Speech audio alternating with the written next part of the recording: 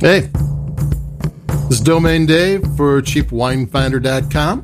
With another wine like we always do, a summer wine. This is an Aldi wine, $6.99, and it's a weird one, but let me tell you the name of it. It's African Hills Cape Town Sauvignon Rosé 2020. It's 93% Sauvignon Blanc, 7% Cabernet Sauvignon. And it's a rosé. Fun wine fact. Sauvignon Blanc is the genetic parent of Cabernet Sauvignon. Sauvignon Blanc came first. I think Cap Franc was involved with there somehow. I wasn't there when those grapes were doing what they do. Take a sip.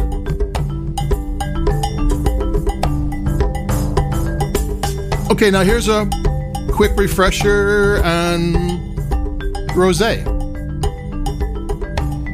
Rosé wine needs grape skins with enough color that when you crush the grapes and leave the grape skins in there for a few hours, you get a pink color. That's simple with red wine because red wine has more than enough for pink color. And sometimes red wine has the grape skins in with the juice for days, if not weeks. I mean, they get it very extracted. And one thing that doesn't happen with red wine, or with a rosé that happens with red wine, there's tannins. It's a chemical inside the grape skins, and we only put it in there for a couple of hours just to get the pink color. There's no tannins in a rosé, and there's tannins in a red wine. And the tannins interact with the red wine and all the other chemicals, and you get red wine. And there's no tannins in a rosé, and they don't interact, and you get rosé wines. So where does the Sauvignon Blanc come in? Is Sauvignon Blanc, I mean, there are white grape wines that, white grapes that can be made into rosé. They have color.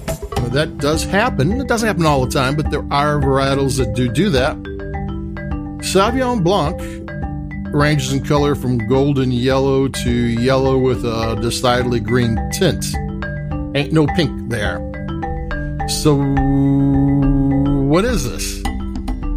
I mean, 93% of this is a wine that isn't a rosé.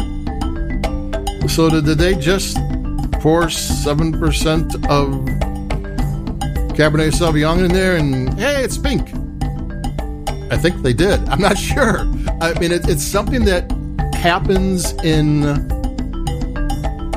New Zealand and in South Africa. I mean, I never had a Sauvignon Blanc, with a little bit of red wine before. It's the first for me, and it's $6.99, so I'm kind of happy about that. Anytime I can get $6.99 for a wine I've never had before is a bargain. It doesn't matter if I like it. I've experienced it. But is the Cabernet Sauvignon, was that made into rosé and they added that in there? And I probably doubt it, because if it was already pink, you had 93% of a white wine, it would be almost no color. And this has a pretty decidedly amber color to it. So what this wine is,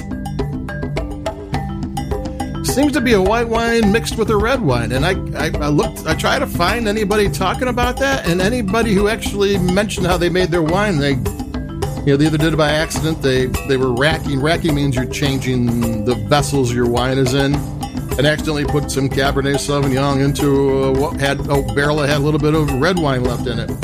I mean, it just seems to be a white wine and a red wine blend that turned pink, therefore it's a rosé. I mean, otherwise, the rosés nowadays, they're everywhere, and they're direct press, and there's Segui, something like that. There's different, bleeding off the colors, and they're kind of complicated how they make that, and everybody's really proud of it. And here they just seem to have put the two and two together and went for it. It's $6.99. It's okay, I guess, and it does seem to be a thing in South Africa. Yeah, the Cape Town AVA is a cool AVA. There's some cool things going on there. There was a time maybe 10 years ago where South Africa was trying to be your value wine leader, and there was all sorts of wine brands that you could get for $10 or at least under 15, and that kind of went away. They're trying to go more boutique and trying to get a reputation and perfect what they're doing. But this is a nice, cheap, simple, this is how I would make rosé. Just add the white and the red together. Cheating maybe, but there you go, and it tastes okay. It tastes like Sauvignon Blanc. It smells like Sauvignon Blanc, but a little bit of cherry or dried strawberries and a little bit of spice in there, just a little bit. But it's a Sauvignon Blanc. I said serve it chilled, get it nice and cold, and don't overthink it. Don't worry if it isn't the world's best or most sophisticated rosé, or just be happy that it's not the typical rosé. It's something new and something different. It's got a nice label. It looks cool. I haven't had a South African wine in a while, and I like this. And it turns out South African Sauvignon Blanc is actually kind of tasty. I took another sip. I mean, it's got that grassy. It's got that gooseberry. It's got lemons and melons and pineapple. It's kind of got a good thing going, so I like it.